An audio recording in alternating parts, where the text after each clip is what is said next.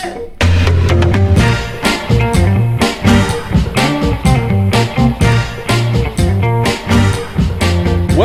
everybody, to episode 212 of the 2 on 3 podcast, where two of your friends each bring three topics that will bat around for some length of time. You should follow us at 2 on 3 pod on Twitter, and you can send us email at... I was not ready. Holla! at 2on3pod.com. You know how much Ty loves to push that button. Anyway, I'm Chris, and you can find me wondering if Welcome to Wrexham is a little bit too self-indulgent at CD Villasenor on Twitter, and with me is Ty. Where can we find you pondering celebrity vanity projects? I'm not talking about celebrity vanity projects, but you can be finding, lamenting the actions of my coworkers on Twitter at SCHTJK. I used to have a policy of not tweeting about work, and I don't think anybody follows me, so it's not a problem. But yeah. And it's like vague booking, right? Sure. I just the other day I can't get over this. I composed something for someone else to send out to the larger team, and that person incorrectly edited my work before they sent it. They added apostrophes on plurals. All you do is copy and paste it. It was ready to go. Do not, first of all, number one, do never edit Ty's stuff. It's already, don't do it. This person has crossed a line in the sand. It's over. This person's career is essentially done. You're never helping this person ever again, are you? I don't even know what to say. I tweeted it at the time. I felt like somebody had smeared shit in my face. That's what I felt like. I just walked up and said, thanks a lot, and then smeared poop in my face. I really can't think of anybody doing something inadvertently so heinous to you that you would just take into your soul and go, oh my God, what in the hell? I mean, this is a real deal insult. In a certain time and place, you would have put this person to the sword. You would have just walked over and killed them, and that would have been over. I mean, a couple of years ago, I had somebody do this with client work, and I was like, hey, don't edit my writing. Ever. If you want to make suggestions, if you're like, hey, you could swap this around. If you want to edit it like a proper editor. Right. But you don't just unilaterally change things on the way out the door. That is... And then send it. And then just send it out. My God. And the worst part... We put apostrophes on all the plurals? Not all of them, of course, because there's no rhyme or reason to the people that do that, why they do it. But enough. Is this a younger professional? A younger person in their career? I think it's someone who is just not as maybe formally educated. And they are a smart person. Sure. They're capable. A little bit mercurial, we'll say. Right. But I didn't see this coming. They should have just, if they would have come, if this was a proper workplace and you were sitting there, they could have taken your sandwich and wiped their butt with it and then put it back on your plate, and it wouldn't have been as bad as editing with not just editing it, but editing it so poorly that it's just apostrophes in plurals is psychotic anyway. It's you don't even know what the apostrophe is if you're doing that. Do you remember some years ago where this this village had this ancient fresco? Okay. This ancient painting. It's not a soda. It's a fresco, yes.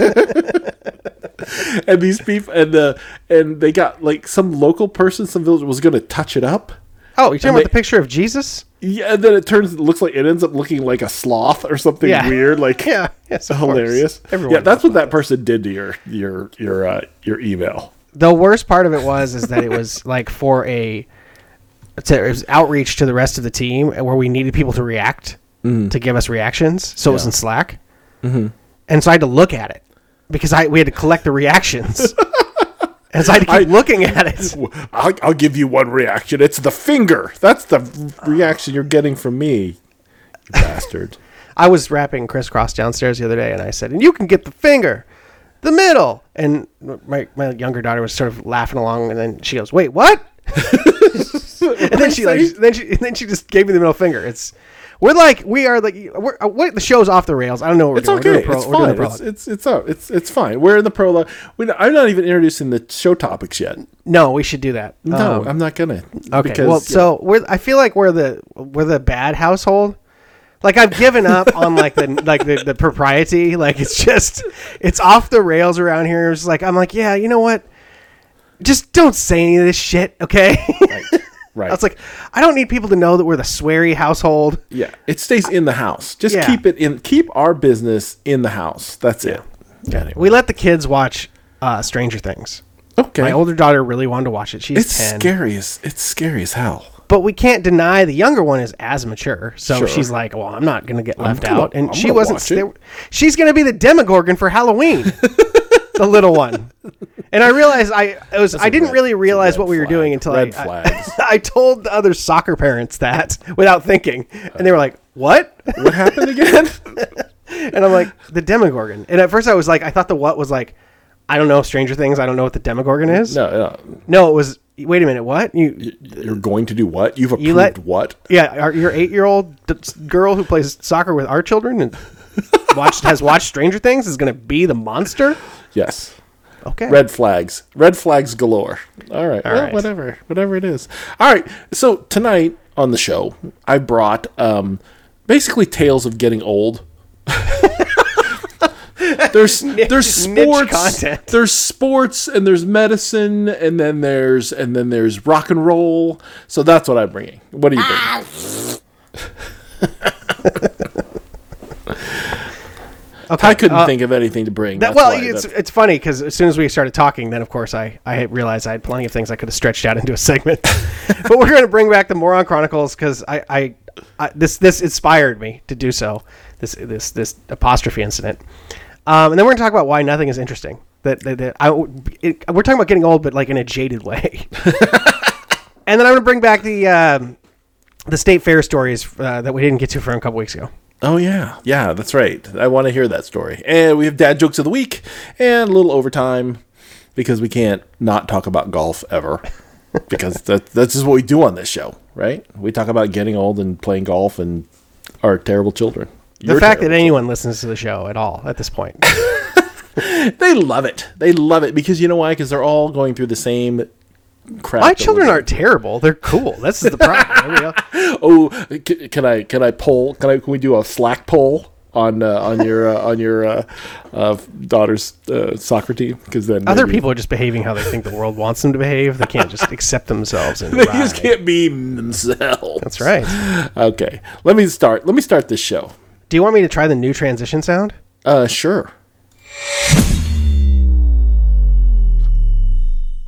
Wow, is it too long? I don't know. It's pretty cool. All right, we'll try it for this show. People All can right. tell us if they like it or not. Yeah, I mean the shush is very it's very snappy, but Yes. I kind of like that one.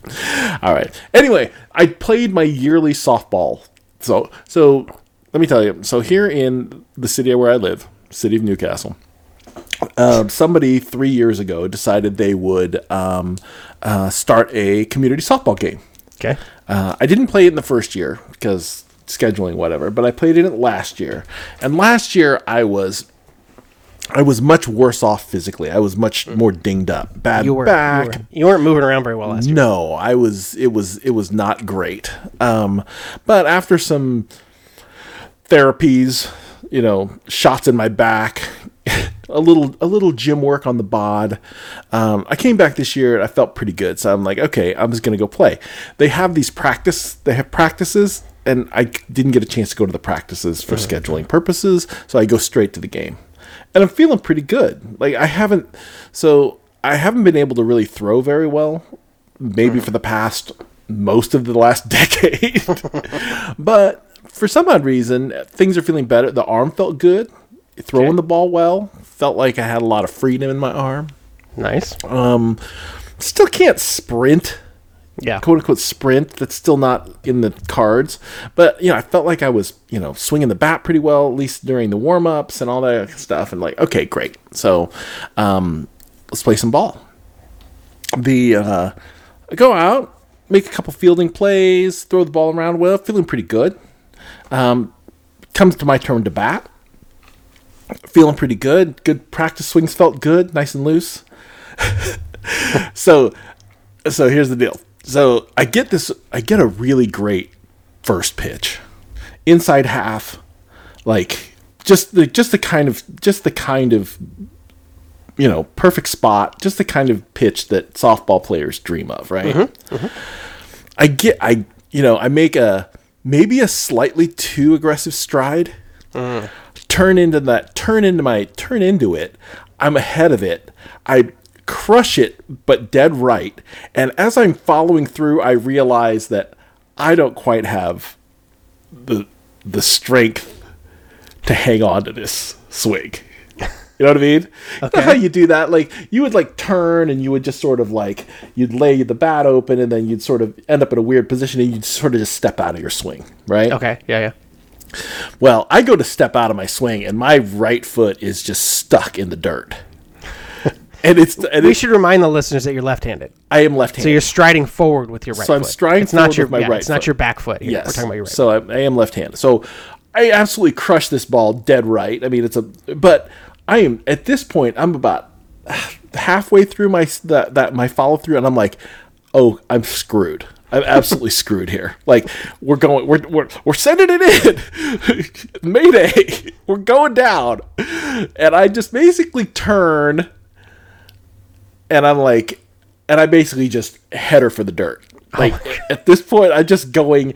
So at this point, as I'm turning right, I'm like, I'm just going for the dirt. You have no choice because your right foot won't break loose. No, it won't break loose. I'm not strong enough to sort of hop out of my. And you can't get your back foot around fast enough. No. So I basically just tuck my shoulder, and I'm going in, and I swing. You have thrown yourself to the ground. Basically, I just kept rotating and just went straight into the ground. And just to where everyone now at the ball field, and it's a pretty decent crowd because it's a community thing. Yeah. Of course, I'm a city council member. These things, but I hit the dirt, roll around a little bit. And you could just hear the whole crowd go, oh no, he's dead. Like and I'd like to, it was not graceful at all. It was horrible. It was horrifying as someone who, prided themselves as being a half decent athlete. It was very humbling. So I hit the dirt hard. Mm-hmm. I get up and, I pop up fairly quickly. I mean, it's not like I'm laying there, but I see like some people like rushing to my aid. I'm like, no, it's okay. I'm just dirty. Live baseball. What's like that? Live ball? Like the ball is fair? No. I hit it. I hit the ball foul. I was way ahead of it. So right. But when you said you crushed it to left, I thought maybe it was like staying inside the line there. No. I crushed it to right field. Right, I know. And it was way foul. It was because I was way ahead of it. Okay, because I was excited because it was the pitch you want. Yeah, and so people are like rushing to my aid, like, "Oh my God, are you okay?" I'm like, "Yes, I'm fine. I'm just embarrassed." Yeah. So dust yourself off, couple of practice swings. Then I get I take a pitch. Okay, so I thing you were going to be hurt. So already this is better than I expected. Right. So it's not a bad deal. So it's the only thing hurt is my pride at this point. I'm just, of course, it's embarrassing. Yeah. I take a pitch to gather myself. I'm like, I just can't. And then I get another decent pitch, which I then absolutely crush into right center, and if I could run, it'd have been a home run, but it was just an easy breezy triple, and that was it. But that moment of just old man embarrassment was very humbling. I can absolutely feel you on this. Like, I can't remember the last time I did something exactly like this, but I live in fear of it. Because I am also someone who used to have some pride in my athletic ability. Right. And I still do to the things that I focus on. Like, I still hit the ball pretty far when we play golf. I'm a pretty solid player. Mm-hmm. So the endeavors that I try to be good at, I continue to succeed at. But I also know that I'm not nearly as nimble or agile as I once was. And will sometimes not get hurt, but like, any sort of situation where I have to kind of catch myself is a dicey proposition, right? Like if I have to take a weird step or I maybe hop off of something that's a little bit high, that'd be the kind of thing that I could do without hesitation in the past. Now I'm like, exactly how high is this? Do I jump down or do I need to put my hand down? Hopping off stuff gets extremely sketchy as the years wear on. Now, I'm nearly 10 years ahead of you, so but these are the kind of things that I'm trying to with whatever working out that I'm doing. These are the kind of things you're trying to like slow down. Like I just I'm trying to be slightly lighter on my feet. I know you're never going to be the same as you are when you were a kid. It's just not right. It's just not possible. But sort of, like a light jog or or jumping over, like exactly. Could I hop over something? Like how high could I hop over? How fast is it moving? Like, yeah. I'm not so unagile that I think I still surprise my family from time to time. They forget because I don't move around quickly anymore, but they forget that I still can. Yeah. Just not for very long. Yeah. And my cousin reached out actually toward the end of the summer. It's like, hey, I really need players. Do you think you could come out and play softball on this team? I'm like, 100% no. Thankfully my daughter had soccer that night. I can't anyway. But he was like, oh yeah, I was rusty too, 3 years off, but he's probably 4 years younger than me. Okay. So he's like still in his 30s, maybe. Yeah, he's still probably in his late 30s. Yeah. He's got to be put close to 40, but he said it'd been a couple years for him, and he said, yeah, the defense came right back, but the hitting was a little weird. And I was like, man, I would have come out and embarrassed myself because I think I've told you this before. The reason I stopped playing, I mean, I don't want to indict any listeners of the show. 2 reasons I stopped playing. One, we were defending our title and we were getting our asses kicked in the final and people were lethargic and shitty, and I tried to fire people up and they gave me like crap for it. And I was like, all right, well, if you're going to be like shitty, then I'm trying to get you excited to try to not get rolled over in this title game where we won this league last year. Then I'm, I've lost the clubhouse. And secondly, because in one of my very last games, I dove and made a catch in the outfield, and just the amount of pain that I was in from that, I was like, okay, if I can't lay out and make if I have to take balls on the hop that I could otherwise catch, but I don't want to because it hurts, I'm done. Yeah, I hear you. And community softball is about the right speed for me. Nobody's diving. And I get a chance to swing the bat a little bit, which was actually kind of fun. And it's a good event. And next year I'll be able to go to the practices. Did you go to the cage beforehand? No, I mean, not at all. I literally have not swung a bat since the last community softball game. Like, oh, well, that seems safe for your body. I thought for sure you were going to tell me. No, you had some sort of serious injury. I did take practice swings and I did loosen up. I did take some time loosening up. I felt really good. Like I said, I would have been I still was one of the better community softball players, but which doesn't speak to the talent of most everybody else, but it was fun, and I'll try to stay in decent enough shape to try to do it again next year. Maybe we can do a live event from your community softball game next year. You want to come play? No. No, God, no. All right. What's next?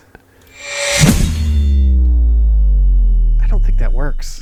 It's a long tail on that. There's a long tail on that. We can start talking. Yeah, there you go.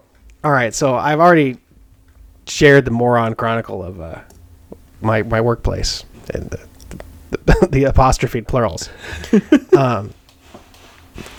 But I wanted to bring back the Moron Chronicles because it inspired me to reopen this document because I still have a ton of stories in here.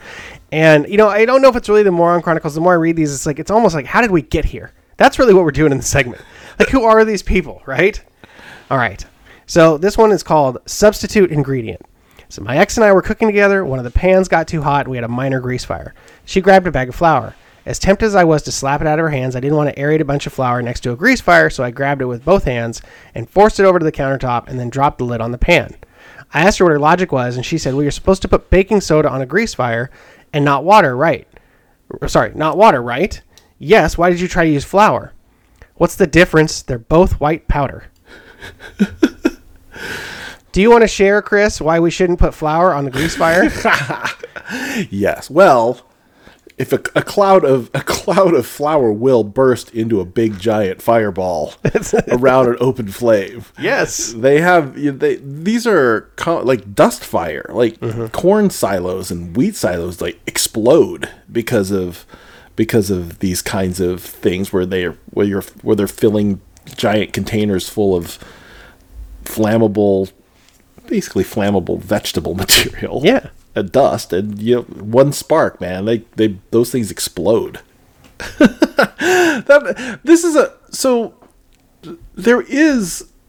You do see people like doing this though. I think they think it's like dirt, because you can throw dirt on a fire. Yeah, because it's not flammable. Do they teach this? For some odd reason, this rings slightly familiar. That they tell you to pour flour on a grease fire. Is this not? I don't think that's correct. I No, would. baking I mean, soda. everyone should just go for the lid. The lid is the the way to do it. Choke it out always. The water is always terrible. That's the story that ends you up on the news. Yeah. Right. That you spray it all over your house. You basically like, I got a grease fire. You throw a big glass of water on it. Next thing you know, the fire department has to come to your home. There was a viral video recently of a guy lighting a cigarette at the gas station, and he lit the gas vapor, and it lit the nozzle of the gas, and so the gas was shooting fire, and then his gas tank was on fire too, and And then he tried to drive the car away while the gas tank was on fire. Smoking so I had a friend who would never turn off his car at the gas station. Okay. He would just leave it running. Great. While they filled it. That's great. And he's never blown himself up. But, that's a sealed thing. I mean, your engine, while internally combusting gasoline, isn't really connected to your gas tank in any meaningful way that would cause your car to explode. No, yes. No, I mean, 40 years ago. Maybe. Prior to fuel injection, maybe. Right, yeah. Perhaps. But it used to just freak people out. And it freaked me out for a little while, too. I was like, can't you just turn your car off? What is this, like the Indy 500? What are we trying to... Is this I swear, NASCAR? yeah. Well, they don't turn the race car off when they refuel it. So. But, that's a wild... smoking at the gas station is a little bit of wild behavior. Pretty crazy. All right. The next one's called Lather, Don't Rinse, Repeat. I once had my ex's parents coming over and needed some help cleaning the house up to get ready for their arrival. I asked my ex to clean the bathroom for me while I cleaned the kitchen and left him to it. I went in about half an hour later and the bathroom was somehow dirtier, but my ex was sitting on the couch chilling. When I asked him why he hadn't cleaned the bathroom, he looked at me confused and said he had. I asked him to come in and pointed out how the soap scum was everywhere and how it was clearly not clean. He reiterated that he'd cleaned it. I asked him to show me how. He proceeded to pick up a bar of soap, lather up his hands real good, and just rub everything. He didn't even rinse it after. He just rubbed everything with soapy hands. What? How?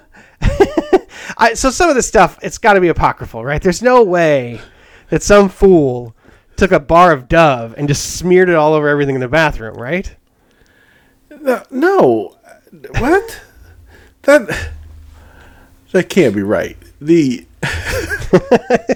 like, I can't even comment on it. It's so absurd. I understand where dudes don't clean, because I was kind of one of those dudes. I mean, I didn't keep a very clean apartment when I was younger and single.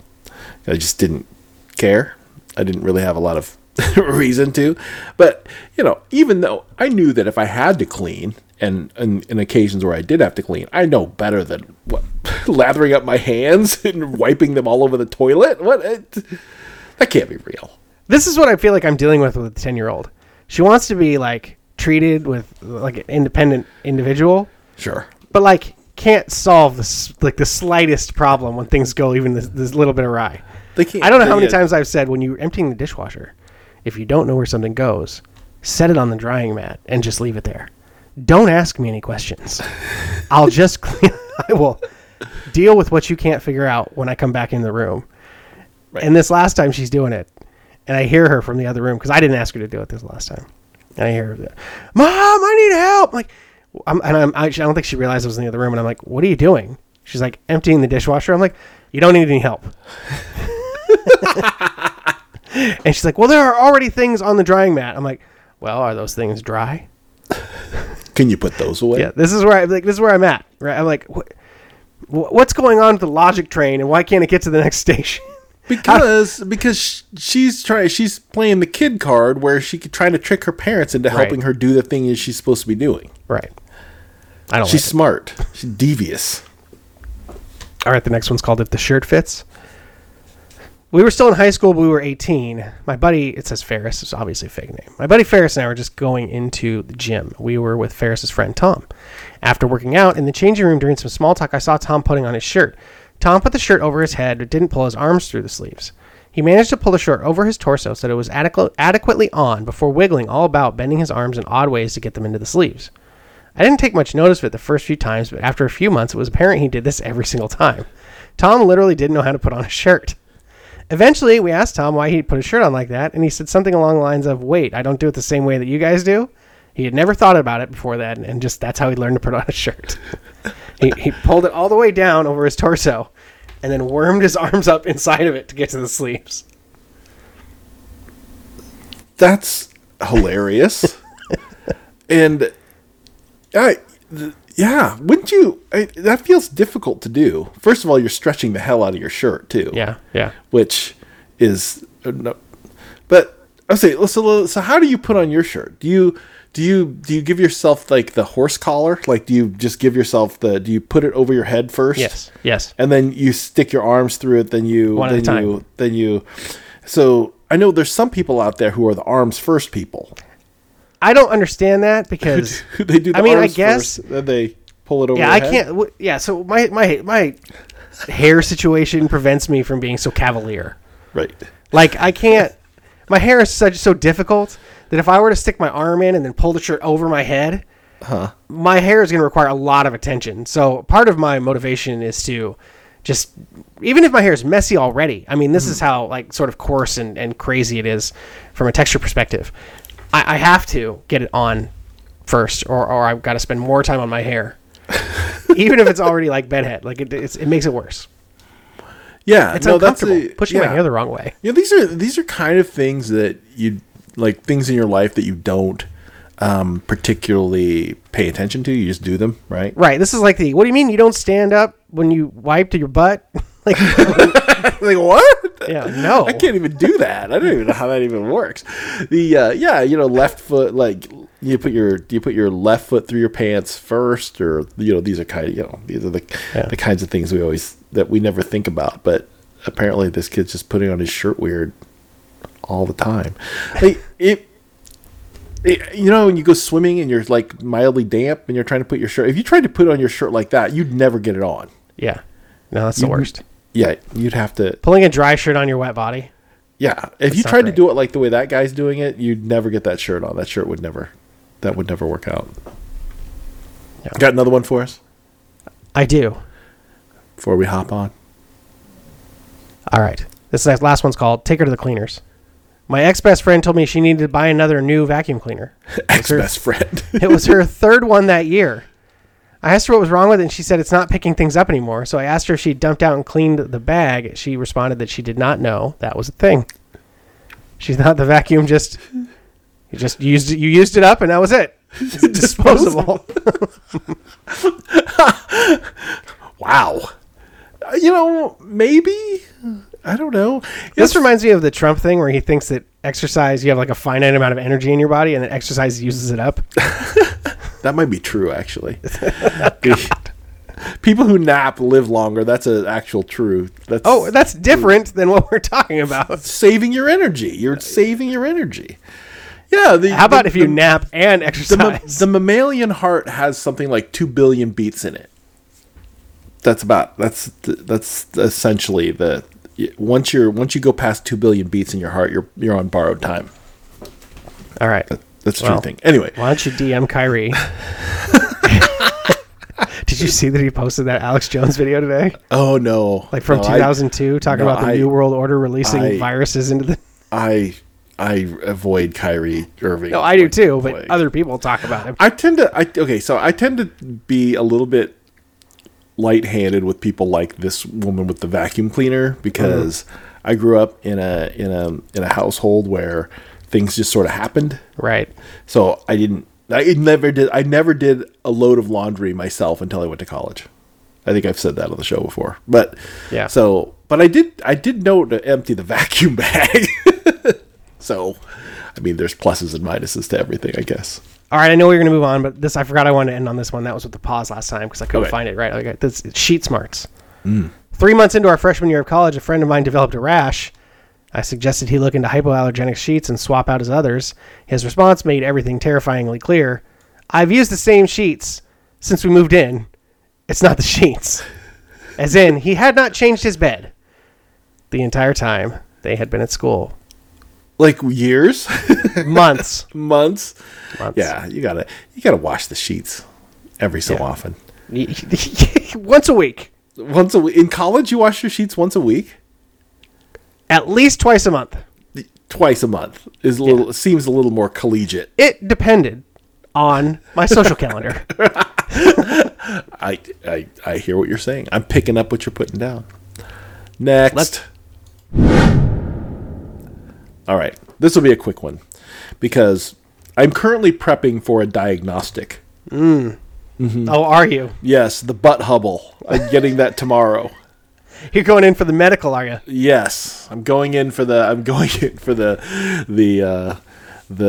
space telescope in Uranus. So are you in the middle of drinking like a giant jug of that Pedialyte? So yeah, so anyway, I've been told nothing but horror stories about this thing. Like everybody, and my wife has gone through this a couple times, and she always has a terrible time with it, and all these other things. And and then the guy at work, I told him I had to go through this. He's like, "Oh yeah, that's terrible." Blah blah blah.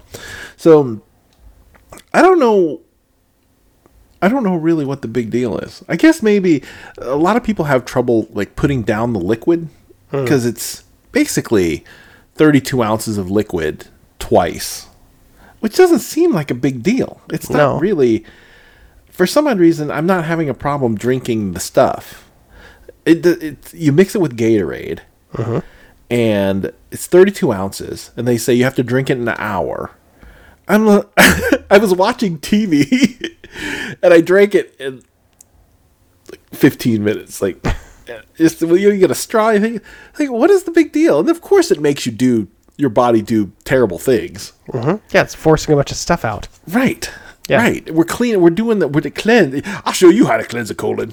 Anyway, but for everyone out there who's been told this horror story, if you don't have a problem drinking the liquid, like if you can put down, if you drink a lot of during the day anyway, because I'm always drinking water, it's not a big deal.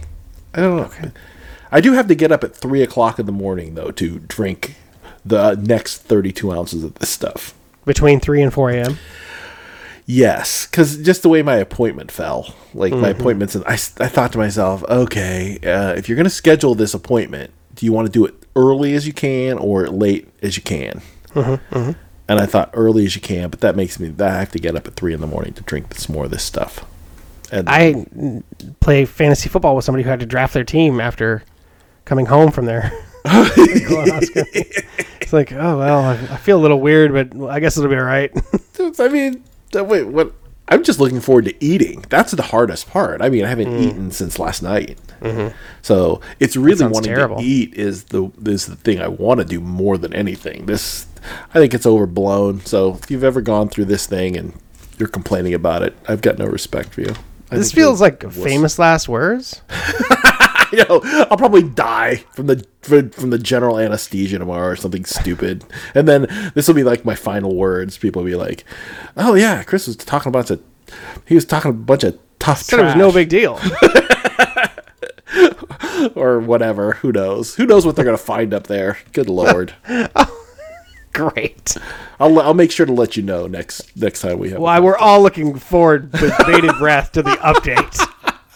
This is just part of the old guy playbook, and You're gonna get there. You're gonna have to do it. You're gonna turn 50 years old. You're gonna have to get a shingle shot. And we're still doing this, colonoscopy. I don't think we're still gonna be doing this. Yeah, you are. Believe me, you're still gonna be doing this podcast in 10 years because I'm gonna make sure because I want to hear you go through this. Okay, great. That's it. That's my whole segment there. All right, this next one we titled "Why Is Nothing Interesting?" because as we talked about, I was struggling with topics this week, even though it's been 2 weeks since we did our last show, and usually lots of, or at least enough things happen that I feel like I want to, unburden myself on. But I just didn't. I didn't have anything, and I sometimes feel like I've become not jaded, but too calm. Yeah, I hear what you're saying, that you're moving to this level, a weird level of acceptance for the world's craziness. Yeah, like of course that thing sucks. Everything sucks. Right, you're the boiled frog at this point. Like the temperatures, the water's starting to bubble a little bit, and you're just like, it's fine. Yeah, like especially when it comes to I have zero patience for media criticism now. It's like, if you don't like it, just shut up. Like you can, you could post whatever you want to post, but if you're getting mad about comic book shows, I think you just need to calm down. Black Mermaids this week. Black Mermaids is all the rage. Who has time? right. All these lazy work from home people. All you layabout work at home people. I don't like that either though, because now you got this millennials want to have a soft life. They don't want to bust their ass 50 hours a week like we did. It's like, wait a minute, you want us to feel guilty? And I'm not a millennial for the record, but do you want us to feel guilty for not busting my ass to make somebody else rich? No, but the layabout work from home people who are posting these takes on Twitter, those are the people who need to button it up a little bit. You think the layabout work from home people are mad about The Little Mermaid? I feel like it's the people 100%. firing off tweets from their phone on the job. They are. They're working from home, and they're all bent out of shape about Black Ariel. The guy, whatever the white supremacist guy, the people were pushing that video around. He's talking about how it wasn't scientifically accurate. Oh, science. Because Black Ariel? Because a deep sea fish would not have dark skin. This is logic. It's like, you realize mermaids don't have fucking gills either, right? You're not. But what are we talking about? She would have red hair and blue eyes, and she would be very white. Yes. Yes, 100%. No, if anything, she'd look like the freaking fisherman, whatever that fish is called, with the dangly thing and the sharp teeth. If mermaids exist, they're terrifying. They don't look like people. Right. This is why Momoa was the better Aquaman, because Aquaman wouldn't have been white with blonde hair. He'd be a Pacific Islander looking. Isn't the Aquaman origin story that he was born to a human mother? Yeah. No, a human father. Human father. Okay. His mom was the right on Earth though. Right? Wasn't he born on dry land? Earth. Yeah. He's born on Earth. Whatever. All right. Whatever. It's like that. So you're saying media? You're done with all the media critics on. I just don't. I mean, things are they're just not very good. We're just in this world where everything is made to maximize profit, and that makes everything sort of sucky all in the exact same ways. Yeah. And so it's when something artistic breaks through, it catches on. It really feels like a special event. But then there's that immediate rush to monetize it. Yeah. Right. Because you can't do something, new and interesting without people saying, even if you're the artist, right? People are saying, well, how are you going to make money off this now? So, even as the artist, you're probably like, oh, I don't know. I should do something, I guess. Right. So I recently rewatched That Thing You Do for some reason, because I was tired of looking around. It was just on the front page. I like that. I like that movie. The funny thing about it is it hits certain beats where it reminds me of the 90s where all movies were like that. There's certain structure and certain emotional beats that the movie hits. Mm-hmm. And it's funny because Jimmy, the Jonathan Shake the Jonathan Shake character, he is portrayed as not aloof is not the right word, but somewhat arrogant, right? Like he, Right. I mean, he wants to play like love songs, and they're just kind of making fun of him for it the whole time. Uh-huh. And throughout the whole movie, Tom Hanks is trying to get him to like, hey, okay, we're going on tour, and you're going to make money off this record, and we're going to touring is the priority, and this and that. And Jimmy keeps asking like, when are we going to get in the studio? Mm-hmm. And that's portrayed as like him being a piece of shit.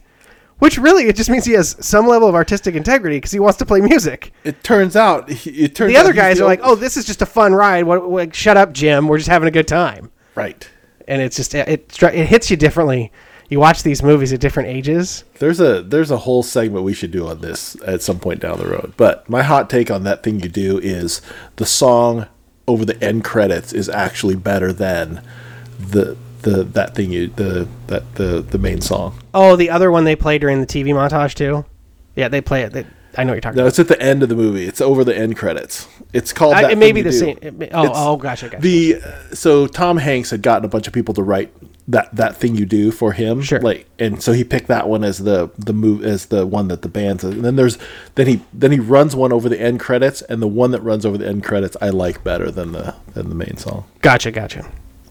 Anyway, I do think there is something to be said for, another segment that I would like to do, and it just requires more time and resources and research than I want, is the changes of radio censorship on hip hop over the years as station managers or whoever's responsible for making those edits understood the context that they didn't understand at the time.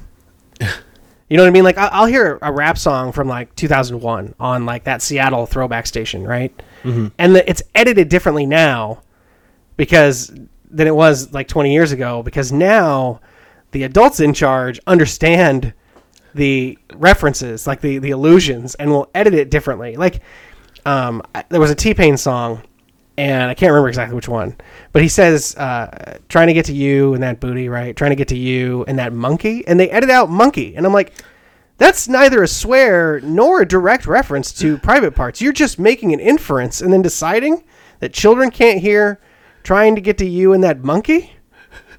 That definitely wasn't edited 20 years ago. Huh. I would like to do a whole compendium of this. If you had a staff, we'll get the staff to work on it. Right? We'll get our summer. Sign up for our Patreon. We'll get our summer intern next year to work on this. Donate your time. I don't actually want anybody's money. Just get me the find the deal, and basically, as we always say, come produce the show for free. Right. Anytime you want to. Anytime you want. Pull something together. You don't want to talk about it. You want us to do it. You could even be on the show. We'll let you even bring it up. Jump in. We're ready to make this happen. All right. What else? So I got to go to the rock show again this week. Again? Which is nice. Yes. This is the best part about having kids who are older, because I saw a few weeks back that the drummer for the Police, Stuart Copeland, was coming around and playing with the Seattle Symphony Orchestra. They're playing a bunch of orchestral arrangements of police songs. Okay. But he basically has a trio of musicians, like he and a bass player and a guitar player, and then these three just amazing singers. And he's got all these, and he's just done arrangements. And he had mentioned that he'd been doing film scores for 20 years, and he's sort of understood the orchestral aspects of it, so he thought it'd be fun to just, again, make money by touring and playing the police hits under they called it Deranged for the orchestra. So he called it. And what I thought as I was watching him, and it was a great show, I really enjoyed it a lot. Sounds like it would be. Yeah, that there's a lot of, I think, like material to mine here for other artists, right? Because no one's going to go to, I don't think, the Neptune or some other like theater to go see Stuart Copeland, right? If he's touring with, hey, it's Stuart Copeland and two other guys, and we're going to play the police, we're going to play police songs. No one's going to go to that. Like, I wouldn't go to that. But for some odd reason, this whole thought of him playing police songs with the symphony orchestra was immediately appealing to me. So, I was trying to think of other bands that, could, if you're, the sweet spot is if you are maybe the last of your band, Yeah. like okay. maybe the rest of your band has died, or, not that, well, I think Ringo Starr and his band is coming to play at the Symphony later on this year as well. But that's the kind of thing that, again, I think works. And I hope a lot more artists sort of take advantage of this. I don't know about our lifetime of artists. I think this might be a slightly, I mean, I can't imagine like Green Day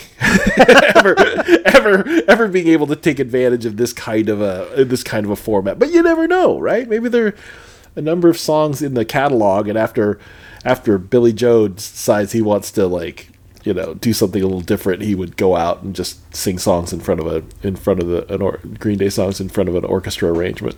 I don't know. I mean, I'd go to like the Bush Symphony show. Maybe, right? Maybe.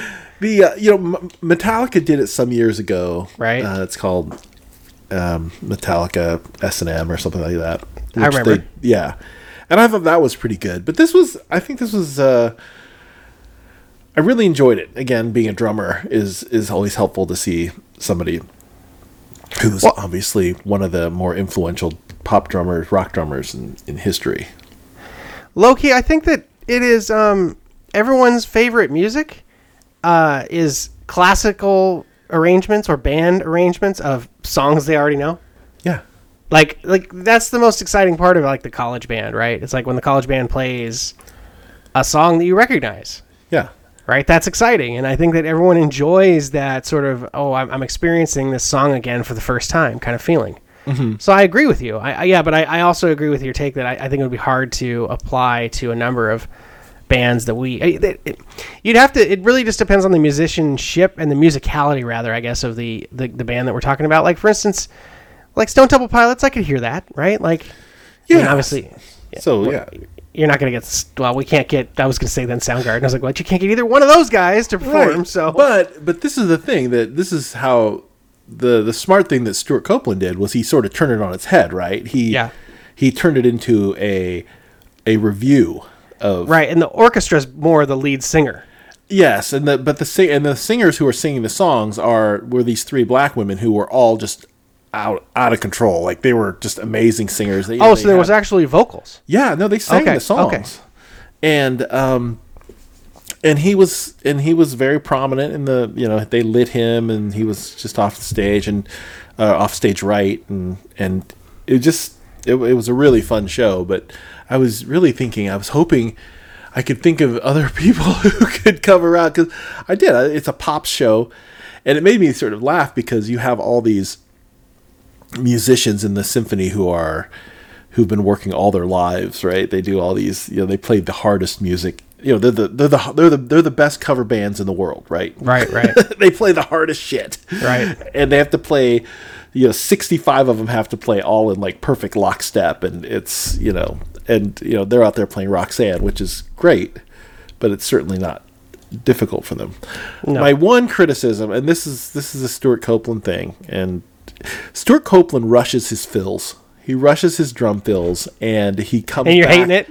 And he comes back in slightly early, and sometimes his tempo is a little shoddy. I've seen a lot of drummers play. He's great. There are times where he's just amazing, and then there's times where it's like, whoa, that was a little bit of a rough cut there, and I get that, because it happens to me sometimes, especially when a really sort of complicated fill jumps into your head. You just want to jam it all in there, and instead of using all 4 beats, you use like 3 3/4 of the beats that you have, and then that crash comes slightly early. Right. You're like, yes. Oh no, I finished too soon once again. Right. Am I dragging or am I rushing? I'm generally rushing. Anyway, good show. Hopefully other people jump onto this bandwagon, because I like going, and plus the seats are really comfy at Benaroya. Not like hard like stadium seats. Like, no, they're for old people. Exactly. All right. Moving on. All right, so I mentioned a couple weeks ago that my family had recently gone to the Evergreen State Fair, which, by the way, is currently serving as a refuge from wildfires and a staging area for rescue. Oh, yeah. Yeah, the fairgrounds, yeah. Yee. But, we decided we want to take the kids to the fair. They'd wanted to go and ride some rides and, have some fair food. And it's been a while since I've been. Many, many years. I don't even think I had gone to any of the fairs since I was a single man. Like, that's how long it's been. I think we went to the Puyallup some years ago, but yeah, I can't remember the last time I went to the Evergreen State Fair. Well, the kids only recently both became large enough to ride the majority of the rides, right? That's part of the reason that we haven't gone, and it's not like my vibe. Like, I used to be something we would do, but back in the analog world when you would do anything to entertain yourself. Sure. It's funny because my brain was immediately like, I was trying to get dressed, and I was kind of having a hard time picking my outfit. My wife's like, "What is going on? Why are you having such a hard time getting dressed?" I'm like, "Well, I don't know."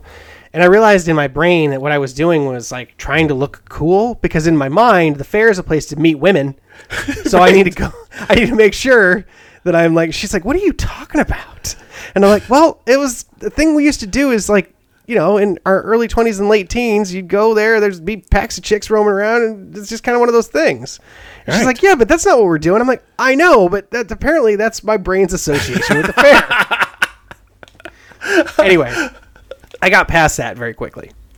And in fact, I probably overthought it. Like, I'd forgotten what the fairgrounds were like. I was a little hot. It got a little sunny. I was like, this is not the right outfit. But I didn't want to get like muddy and dirty. Well, anyway, nobody cares. You should just embrace your full dad mode. You should some New Balances and some cargo shorts, and you'd be ready to rock. I don't own any cargo shorts, and I don't understand men that are still wearing them like they're regular garments. Yeah, we went to a school thing recently too, and I was like, I couldn't help. All I was doing was watching the people. I was just looking at everybody. I was like, everyone's so weird, including myself, because obviously I'm being a weirdo. But at the fair, I guess I shouldn't have been surprised.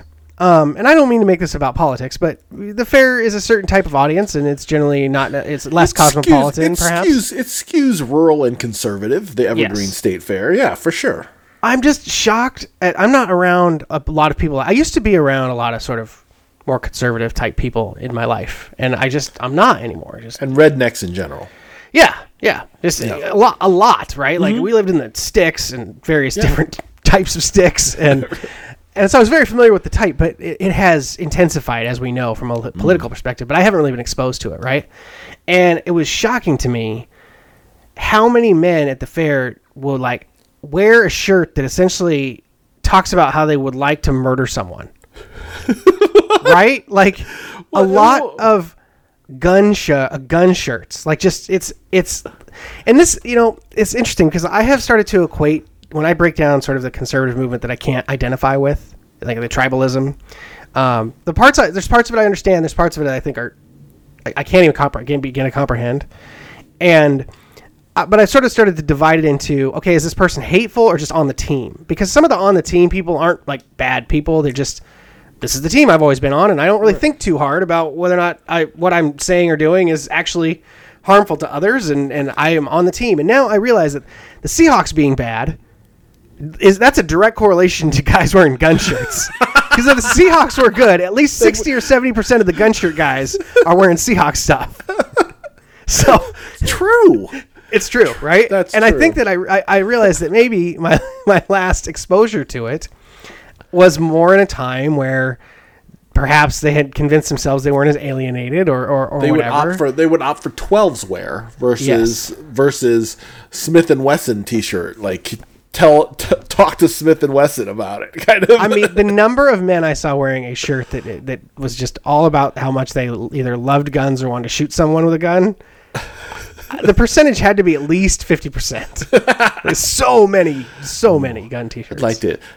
Next year we should do a poll. We should just walk around scientifically clicking them off at the Evergreen State Fair. Just get a ratio. Ratio. Yeah, because I think you mentioned it, and I think I do see those shirts around quite a bit, like the hardcore 2A types. Yeah. Right. And the hardcore could have- 2A you could- types of you could have this gun when you pry it from my cold dead hand kind of t-shirts, right? Thin blue line T-shirts and shit. Yeah. I got called from the cops called today to raise money. Oh no. How'd you say? It's not the police. It's that I've gotten that call too. It's not the police themselves. It's some organization who raises money for the police. But but I don't believe that enough of that money goes to like the people they're raising money for. I kind of have a basic distrust for a lot. I need to know before I donate to your charity. I need to know how much of that money goes to actually doing the thing you say you're doing, because I think it's I didn't say. I almost said it. I've seen the state and local budgets, my friend, and you guys are all set. I didn't say it. I just said not in a position to contribute. Thanks for the call. Yep. Have a good day. Yeah, that's and a sidebar on that is that, we usually sit down and at the beginning of the year and say, hey, who do we want to donate to this year? And we basically do that at the beginning of the year and then just donate that money. And then, throughout the year on a certain schedule. And then it's like, then we don't have to worry about it. Yeah. It's like, if you'd like to be considered for next year. Yeah. I mean, right now, I'm primarily giving to programs that I'm engaged with, like whether it's the dance, Washington Dance Studio of Washington. I can't remember what it's called. There's a specific, the Washington School of Dance, where my daughter. That's a much larger organization. So, Sure. Yeah, then that's basically all charitable. I don't even know that they're running for much of a profit at all. I don't think they're nonprofit, but I haven't seen the budgets, but I've seen the outputs. Yeah. I'd like to contribute to your operation here. Somebody told me the other day that that the cheerleaders and drill team members at the high school where my daughter goes are on the hook for between $2,000 and $2,500 a year for that program. I could see that. Like, I guess camps and outfits and all these other things. I'm like, it's not really any different than participating in a club sport. Well, I don't think it's subsidized anymore. If you go out, for football, I don't think the football players are paying $3,000 a year to play football. It's kind of weird. I was taken aback. I was taken aback by it. I was like, wow, like, you really want your child to be a cheerleader, don't you? Because if you're going to fork over $2,500 for them to be a cheerleader for the year, that's a big deal. I imagine. I mean, it depends on what school you're talking about, right? Like how seriously. This is public high school, but I don't know. They must be serious about it. I mean, they've got a big squad. I don't know. Anyway, I remember hey, it's not like our gear at high school football wasn't like nice. Yeah, right. And I guess we had people raising money for us. Right, like, exactly. There was a booster, but there's still boosters. There's still a booster club. It's just that I don't know. It seems excessive, but. Per year, like, imagine spending $12,000, for your child to be in cheerleading for 4 years. It just blows me away. 12,000. Oh, so $3,000 a year. I thought you said $3,000 a year, like between 2,000. Well, somewhere like maybe we'll just round it to 2,500. But let me not tell you what I've spent on club soccer. Well, that's different. That's different. Is it though? Is it? Yeah, because these kids are going to public high school. I guess it's a club, but. I don't know. Like I said, I was just taken aback. I was caught by surprise on that number. Do you want the tax dollars to fund the cheerleaders? Yeah, absolutely. Okay. I mean, I agree. So I'm just curious what you're going to say. For sure. Yeah, for sure. I mean, they're student athletes as much as anybody is. I mean, they should get the same support. That's the way that's how I work around the taxes. It's like I think I've said this on the show before. Like, we go to the teacher at the fall and I'm like, hey, don't ever buy anything with your own money. If you need something, please just let us know. Yeah. And if it's more than we can contribute, then we'll get some other people together and make it happen for you. Don't be the teacher that's spending your own money. I want you to take home your money. Yeah. Because I would gladly pay more taxes if they were routed to education. Yeah. And this is my way to do that. Yeah, lottery money ain't going there. All right, we're down a rat hole. Let's get on to everyone's favorite part of the show. Now comes the part where we throw our heads back and laugh. Ready? Ready! Dad jokes of the week. Woo! I have 4 clean ones and 3 really dirty ones. Ooh, good. I like the dirty ones. Are you ready? Uh-huh. I have a Polish friend who's a sound technician. Is it Polish friend? And a Czech one, too. And a Czech one, too. Yeah. That's a good one. I taught my kids about democracy tonight by having them vote on which movie to watch and which pizza to order. Then I pick the movie and the pizza because I'm the one with the money. Actually, I like that one. That's funny. Look, I'm all for coloring books. But connect the dots, that's where I draw the line. As an immigration officer, I may not always agree with you, but I know where you're coming from. That's good. And now we take a hard turn into not safe for work. Right. What's the difference between a joke and 3 dicks? Your mom can't take a joke.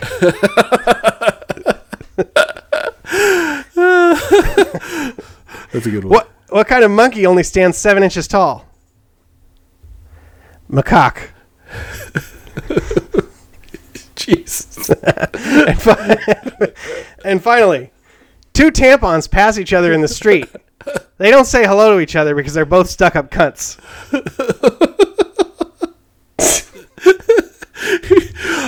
I hope you shielded your children's ears from that segment. The studio is very isolated. That's very funny. Do you have a joke for us? No, my joke seems very pedestrian. Well, I'm sorry.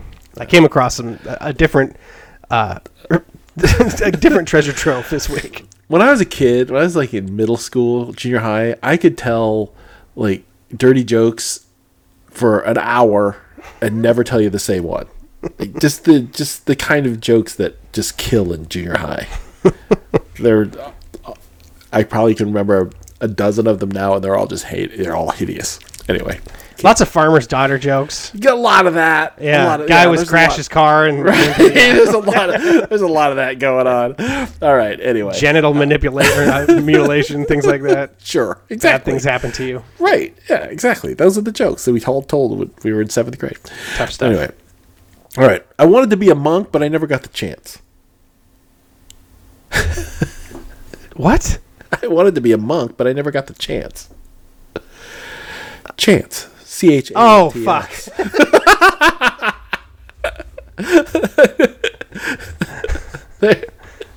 See? There you have it. That's pretty funny. Yeah. It made me laugh when I love that I didn't get it. That made me feel stupid. Yeah. It was good that threw the fastball by you there. All right. All right. Let's go to the Overtime. In the overtime today, I found a golf item that someone brought up from the PJ Superstore, actually. Oh, okay. On their Twitter feed. If you're following PJ Superstore for good deals on ugly clothes. Give me the codes. just give me the goddamn sale code, and I'll get out of your way. But all their clothing there is ugly, and you don't want it anyway. So There's some gems. you got to dig pretty hard. Yes, I agree. All right. Here's the deal. They say, what if we gave you 24 hours plus unlimited swings to make a hole-in-one on a 175-yard par 3? If you don't make one, we keep all your clubs, and you can't buy golf equipment for a year. If you make it, new set of clubs and golf balls for a year. No way. Are you doing this? Are you giving this? Me? Are you giving this a go? 24 hours No. of swinging. No. So, no. First of all, 175 yards, that's a real golf shot. That's a long. It's not like we were talking about 150, 130, 140, something like that. Then maybe. Yeah, 175. 110. 110. I'm gonna give you 110. That is about as far or maybe 120 on the outside. Anything less than 150, I'll consider it. But the reality is, and it's very specific to me though, half my bag is new this season, so there's no way I'm giving you my clubs. Like zero chance. Yeah. All of my woods outside of one have been bought in this calendar year, so there's no way that's worth more than whatever you're offering. You're right. If I had old shitty clubs, maybe you'd take it, whatever. Correct. But 175 is, for those people out there who don't play golf, is a fucking wallop. there's a par 3 at the course that I play that's about 170. That's a little more than 175 yards. Some days it's 205. Some days it's ridiculous, but you're not even sniffing it. And you can give unlimited swings in 24 hours. Like, how long could you swing a golf club anyway? If you don't make a hole-in-one in the first, I don't know, hour, you're pretty much toast anyway. Maybe you go home and take a nap and then, like, come back in the evening and give it another try. I think what you could do is, realistically, you could do it for 8 hours if you took 3 minutes between each shot. Because I'm thinking, like, okay, can I play 36 holes? Yes, I can, right, without stopping? Sure. But that assumes it's about, what, 2 minutes between shots? Yeah, but maybe you're gonna make what? You're gonna make 100. I'm only taking two max 3 full swings per hole, right? Right. So Yeah, you're talking about 150 swings. Yeah. Like, I got club fitted and I made 150 swings, and by the time like 90 was, minutes. Yeah, but still, I was well toast by that. Right. Yeah. Just, I mean, you're playing golf, half the shots are putting or chipping. Yeah. Right. Yeah. Aren't full cuts. No, this is officially a sucker's bet. And of course, all the 350-yard driver swings on Twitter are like, yeah, I totally could make it. If you gave me unlimited swings for a day, I totally would make a hole-in-one. It's like, dude, you probably ain't made a hole-in-one yet, and you've been playing golf for 25 years. I do not have one, as we have discussed many times. Neither do I. I came very close once again, actually twice in the last month. Very close. I've missed a hole-in-one in every possible way you can miss a hole-in-one. Yeah. Every single way. Yep, I've hit it in front of the hole and had it roll right by. I've caught a part of the hole. Yes, I've had to hit the pin and not go in. Yes.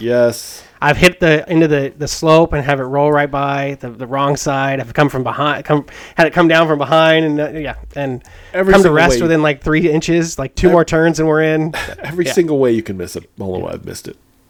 Yeah. My first one almost came recently on a 214-yard par 3, which would have been We'll an awesome one to make my first ever hole-in-one. I'd never have to worry about it ever again. Right. If the first one I ever made was on a 200-yard par 3, first of all, I would never stop talking about it.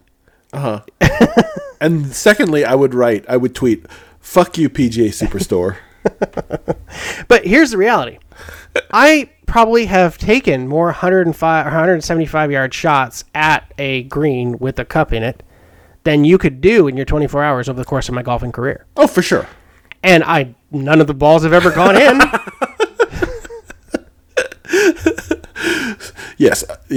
Our research in the field would especially at whatever your skill level is. I mean, it's not like you're going to give peak Tiger. If I gave peak Tiger Woods this thing, I would definitely be betting like he's going to make a hole-in-one.